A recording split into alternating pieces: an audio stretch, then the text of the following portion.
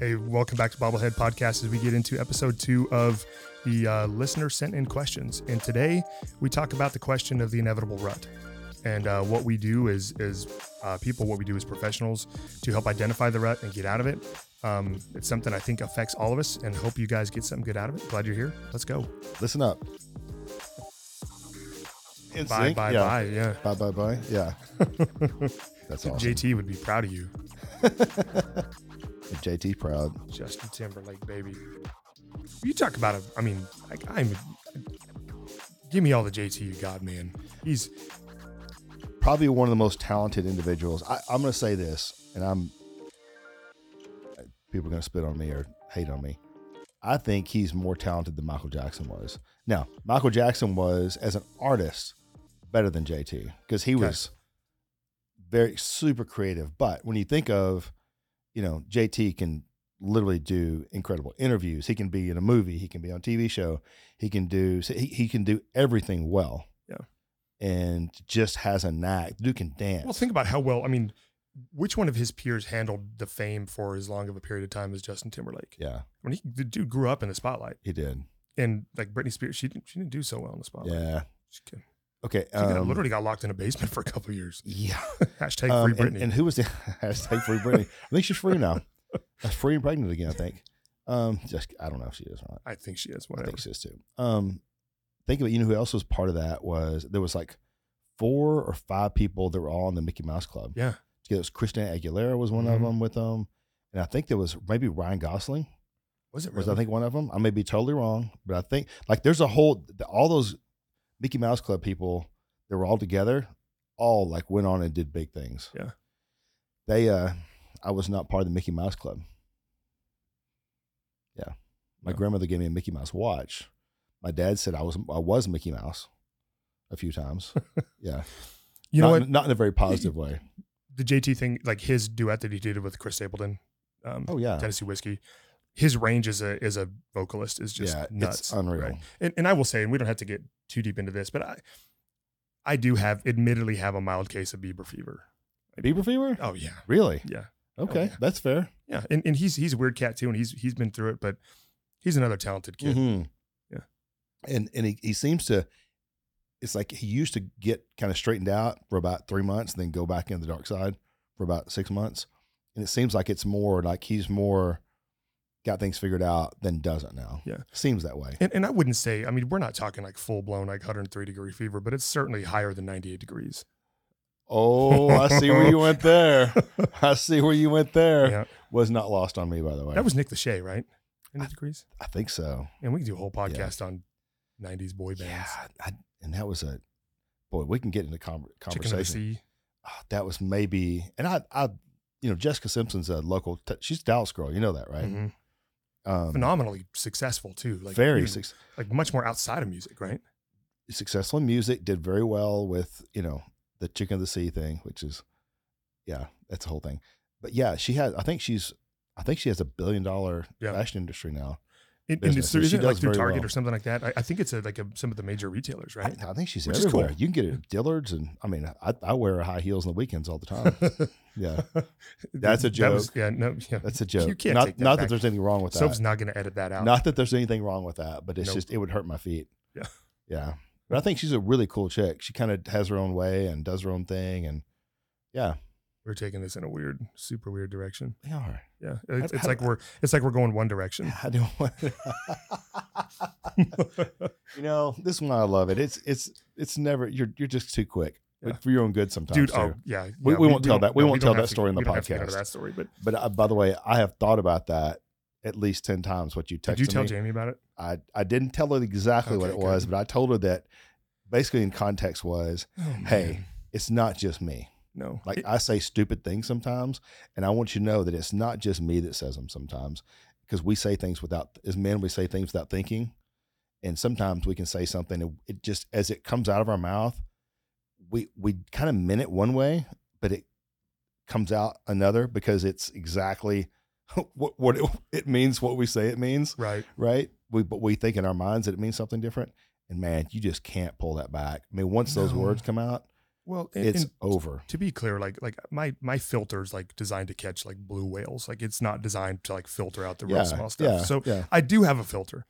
But oftentimes like things like cycle into my brain too quick and then it just out it goes before I can catch it. And a lot of times I mean it like in pure humor or in jest or whatever, but it is not received that way. And think about this. That works really well when you're around a bunch of dudes. Yeah. Like that quick thought, those no filter, man, that's what makes you around the guys. But it doesn't have the same humor effect with your significant other. I can just tell you that it has an effect. Yeah, it has. It's just not the humor effect. Yeah, we'll call it a chilling effect. How chilling would it be? We're still working on it.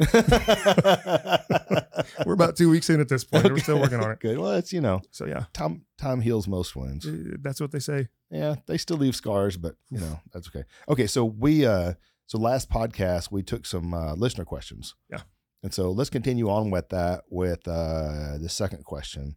And the question is, how do you get out of a rut? And it can be life or work, they said. Oh man, how do you get out of a rut? I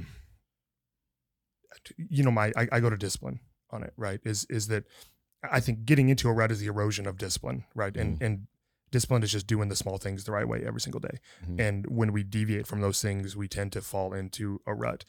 But I think if we are intentional about what we do with our time, how we use our time, who we choose to interact with, then you can prevent falling into that rut. But I think even inevitably, even with discipline, it happens. You get bored. Right. Even I think the most disciplined people in the world get bored. And that's why I think you have to find that application of discipline and apply it to other areas of your life, right? If you're bored every day because you go fly fishing, then maybe it's time to go fly a kite, right? Apply that same level of discipline. You get out of bed, you do the small things the right way, but you just find something else that's adjacent to your passion, but it's a reapplication of that passion. Right.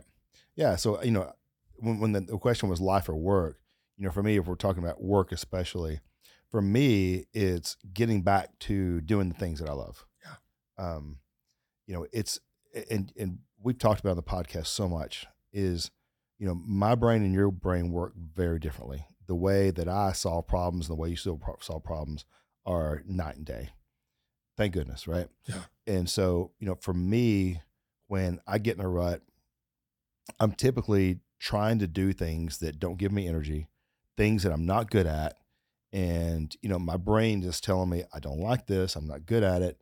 And so and it's not even procrastination. It's just, it's the difference between, I ran track when I was a kid, right? I was in high school and I can remember going to a track that had really good surface and I was a sprinter. So I had these really long spikes on my shoes. And I can remember the first time I ever put them on and first time I ever ran with them and how much traction I have, because you really have spikes that are going in and it's just unbelievable and you're faster and quicker. And I can remember that remember the first time I did that. And I remember the energy it gave me and how excited I was to run. And I wanted to run more after that because I knew what I could do. And it's the same thing with work is, when I'm doing something, I feel like I'm in mud and I'm just trudging through it. Man, I'm just like, everything in my brain is like, what are you doing, man? There's a track up there that you have cleats for. Can't we go do that? Now, with discipline, I have to get in the mud sometimes, right? You just have to get down there and trudge through it. But, my brain is always wanting what I'm good at.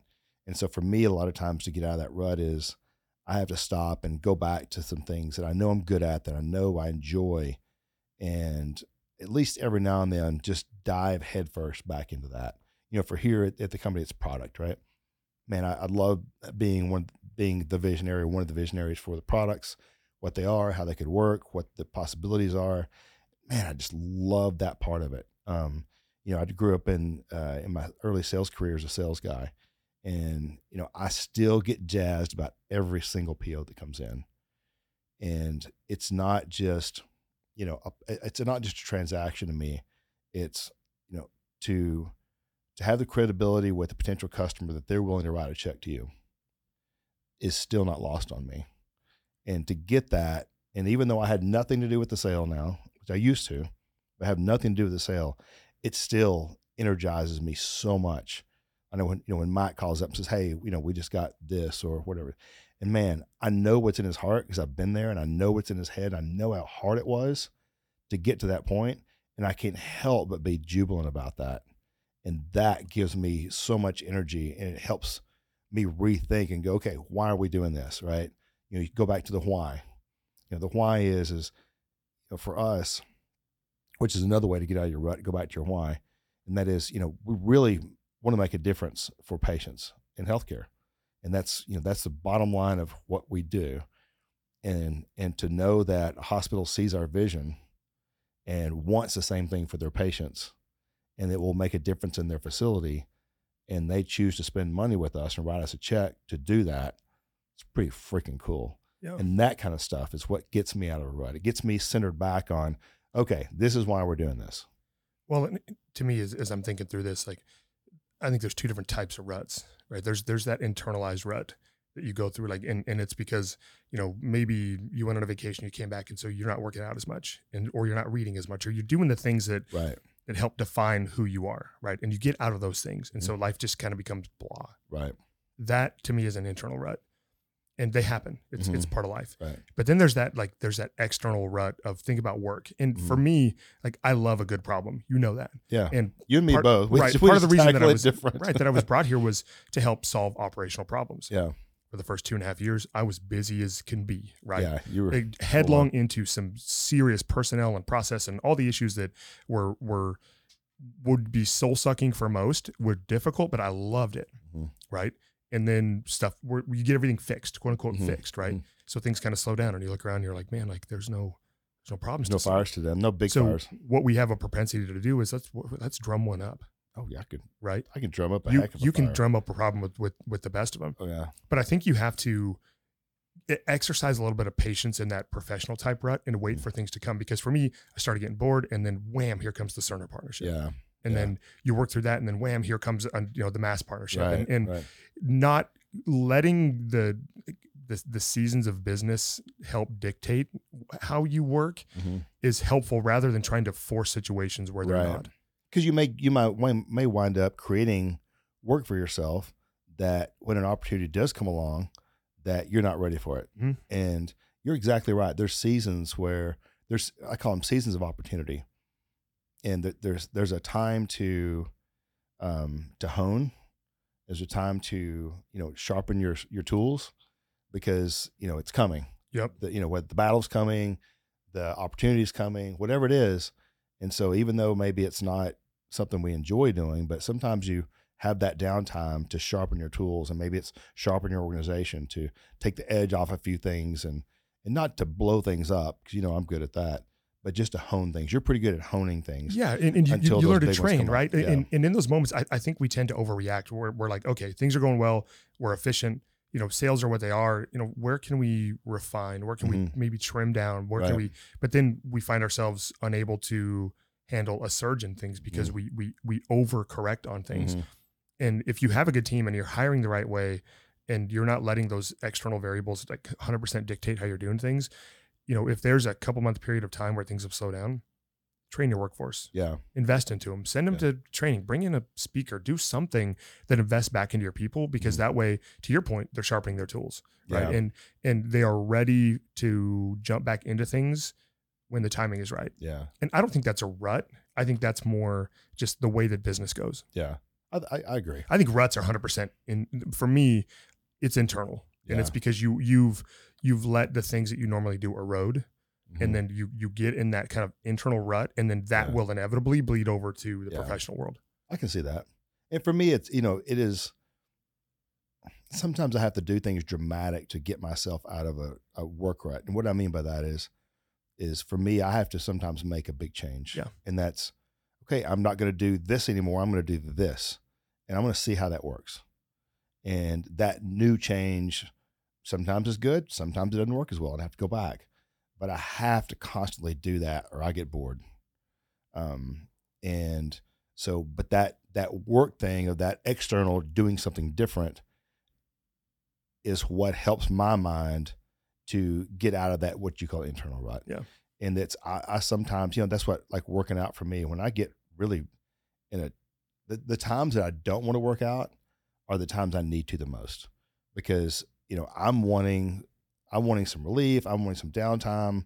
I'm either feeling bad for myself or I feel like I deserve, this is biggest rut. I did this and this and this, so therefore I deserve this. I deserve to take 3 days off or 4 days off or whatever it is. And I do that, and then I feel like crap. Like, why do I feel like crap? I'm resting. I'm doing. Yeah, it's because, man, this is not what you need to be doing. Yeah, that rest day turned into a rest month. Exactly. Yeah. And so, those are the things that it's a combination of discipline and getting back to. And we're talking about ruts as a bad thing, but ruts can be a good thing too. Yeah. And that, talk about workout for one. Nobody loves to go work out for 45 minutes, and I mean it's good for you. When you're done, you feel great. But starting a workout or getting set up, like getting under that bench get on that bench, or getting under that squat rack for the first time, or grabbing that bar for deadlift, or to get on that treadmill, or to go take off for a run. Man, it's that first step, first 5 steps, it's that first pull, it's that first, pull up, it's that first push up, it's that first whatever it is that you just dread, right? But once you get into it, you're into it. And when you get done, you're like, man, I've had a couple of workouts like this, but I've never had many workouts that I said, man, I'm so glad I did that, because it felt so good when I'm done. There's been a couple that I'm like, man, why did I do that? They were mainly like when we did the open for CrossFit or something like that. I won't ever do that again. Yeah, and you don't regret it till 48 hours later when you try to sit down on the toilet, right? Oh, it's not even that. I mean, I can remember you like wallowing around the floor trying to breathe. The time Isn't I that passed the out worst? running with a medicine ball straight in my face. Who are you? A moron. But I mean, how many times you get that, feel like you get blood in the throat because you've been you're breathing so hard, or you're literally wallowing all over the floor because you can't breathe. Those are not fun. I never feel good after a workout when that happens. Interesting point too, because you're talking about how to get out of a rut is be careful not to overcorrect. Because what happens is, in physical exercise, the perfect point with this is, I haven't picked up a weight for 6 months. Here you go, full blown chest workout, chest and thighs or whatever. Oh yeah. And then 3 days later, you're right. But then you don't work out for 14 more days because your body's so broken down because you decided to hit it as hard as you did when you were in your 20s. Yeah. So you have to be careful about overcorrection. And so for me, for ruts, it's, go for a walk, take your wife on a date, like go somewhere for the weekend, do something to jar yourself out of the mundane that you've gotten yourself into, right. Something that excites you, something that you used to love or still do love, but just haven't made the time for. Mm-hmm. Just do it. Yeah. Literally just do it. And it will jar you. It will awaken those senses that have been dulled a little bit. Yeah. And then you can start getting back to the discipline side and doing things the right way. And for me, it's the end of football season when there's no more games. And I call that depression season, man. Okay, seriously, it's a thing for me. Like Jamie and I were talking, she loves football too. We were talking about this the other day. When football season's over with, we still have the Mavs. We go see the Mavs game, but like there's a week though where we sit around and look at each other and go, what are we going to do? Because we love watching football. Like we love, I look for, the other day I was thinking about the only games we don't have NFL is Tuesday, Wednesday, Friday, Saturday. So we have Sunday, Monday, Thursday, 3 days out of 7 days that we get to work. And if you like college football, you can throw another day in there. Or and if you don't like college football, just unsubscribe from this podcast right now. Just go right now. Yeah, go away. Right now. Yeah. But those, when that's over with, like we have to stop and go, okay, we can't just sit around on the couch and do nothing. Like that's when I get nuts, get in a rut, go nuts. So we have to come up with something like, we got to go do this or we'll go do that. It just doesn't work. So I love all sports. You're the same way, but there's something like football's my jam. So what's the one sport you can't watch? Baseball on TV is getting hard to watch. See, baseball on TV is a non-starter. I like going once or twice a year to the ballpark. Yeah. Just for the experience. But the game, I care less. They've made it almost an unwatchable product. Yeah. And again, I love the game of baseball. Yeah. But with the rules and the way they've deadened the baseball, and for me, I'm like, let's go back to the Andros Steendine era of baseball. Let's let the pitchers use mayonnaise on the baseball if they want, whatever it takes for spin rate. Let the hitters take steroids. Like, let's go like back to the WWE meets baseball, in an enjoyable product, because they're appealing to just the hardcore baseball fan, and it doesn't work that way. Baseball, the nuance and the intricacy and the unwritten rules, it gets to the point where it sucks the life out of the game. It does. There's I think I don't know if they're AA or AAA or the Savannah Bananas. Yes. Oh, dude, yeah, Banana I'm Ball. like, why can't we get that here? I would go see that Yeah. because it's not just about the baseball, but it's entertaining. It's fun. Like there's people that go to that don't even like baseball, and I like baseball. I just get bored with 4-hour games. Yeah. But that would be entertaining. Like I'll go watch a soccer match, and Cody loves football Right. or soccer, and I enjoy it to a point. I can watch it on TV, but I would, the World Cup's coming to Dallas. Like they're having some World Cup games. I want to go to a game just for the atmosphere and to watch. I mean, I think it'd be awesome. But yeah, so I'm with you, man. Baseball. It's funny because there's baseball and bowling's the only thing that I can't. That's bad. Bowling kind of Kingpin, Is that a maybe the sport? greatest movie of all time. Maybe. And there's, I know that there's, assuming there's enough listeners on here to like, where a baseball purist is like, oh my God, like I can't believe we talk about baseball this way. And that's okay. You also think vanilla's too spicy. So like you're just that guy. Okay, we just lost some more people. Sorry. See, there's that filter We thing. lost 2 of the 10. Bam, out it goes. Yeah, we lost 2 of the 10 listeners. Dang it. Sorry, so. Yeah.